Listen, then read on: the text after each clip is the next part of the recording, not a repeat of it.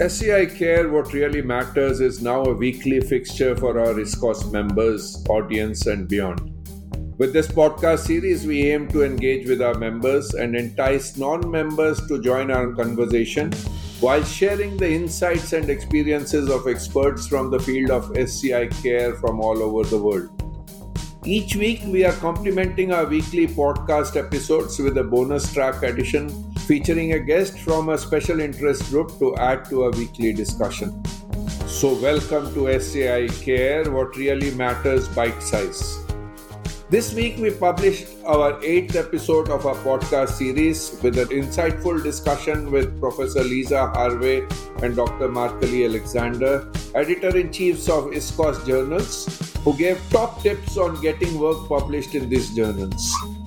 Following on from this discussion, we had posed the following question to the Nursing SIG of ISCOS. The Nursing SIG has been actively working to improve nursing management of spinal cord injuries through various education initiatives. Are you happy with the available evidence in literature with regard to nursing management of SCI? What are the activities of the SIG to promote research in this field? We are joined today by our guest, Randy Steengard, who has been deputed by the SIG to respond.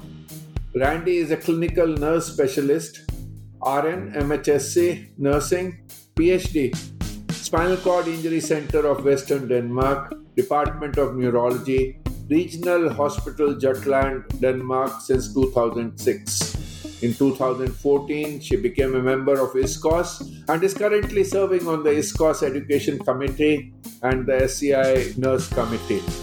Here is what she has to say. Well, nursing management is complex, and caring for patients include knowledge on many topics: bowel and bladder and pain and spasticity, sexuality, and so on. And as a nurse, we read available literature also provided by other health professionals. So many of the aspects that work on in SCI nursing, we are able to read evidence provided by other health professionals. However, the caring aspects and the components of international classification and functioning and disability, and the ability to connect what we read about, for example, bladder, is to the patient's health situation. That's complex and require quite a few skills from the nurse working with a particular patient. We do need highly skilled nurses, and we do need more research on how nurses should act out their role and take part of the interprofessional team.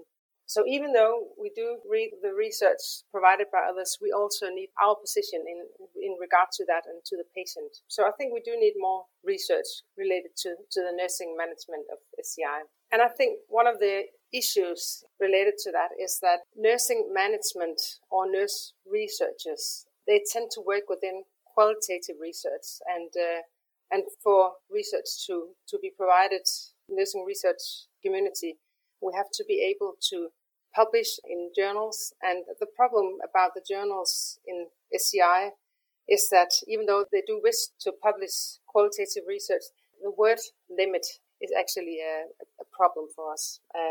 Because to be able to do a qualitative article, you have to have more words to be able to explain how you came up to your conclusions. So another thing about the nursing research is that working within interprofessional teams, the nurses have to stand strong and be aware of their contribution to the work in the interprofessional teams.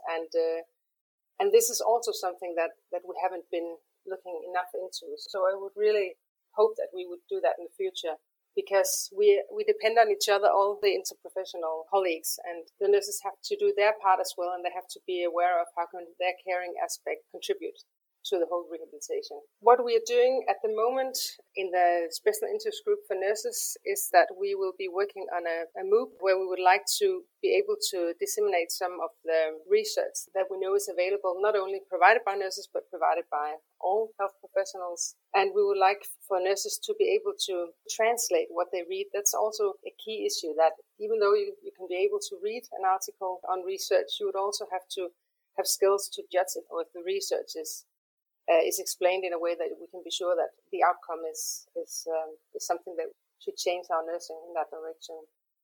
So we need nurses to be skilled to interpret what they read, what research they come across.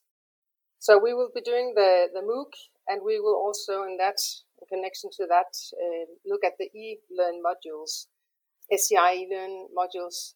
They're very valuable to the SCI nurses because they can be accessed all over the world. And this is also something that's good for the special interest group because it's very difficult. We're a small group, and it's very difficult to be able to reach out to everybody in the world and to be able to improve nursing management across the globe. So this is really a good way for us to reach out.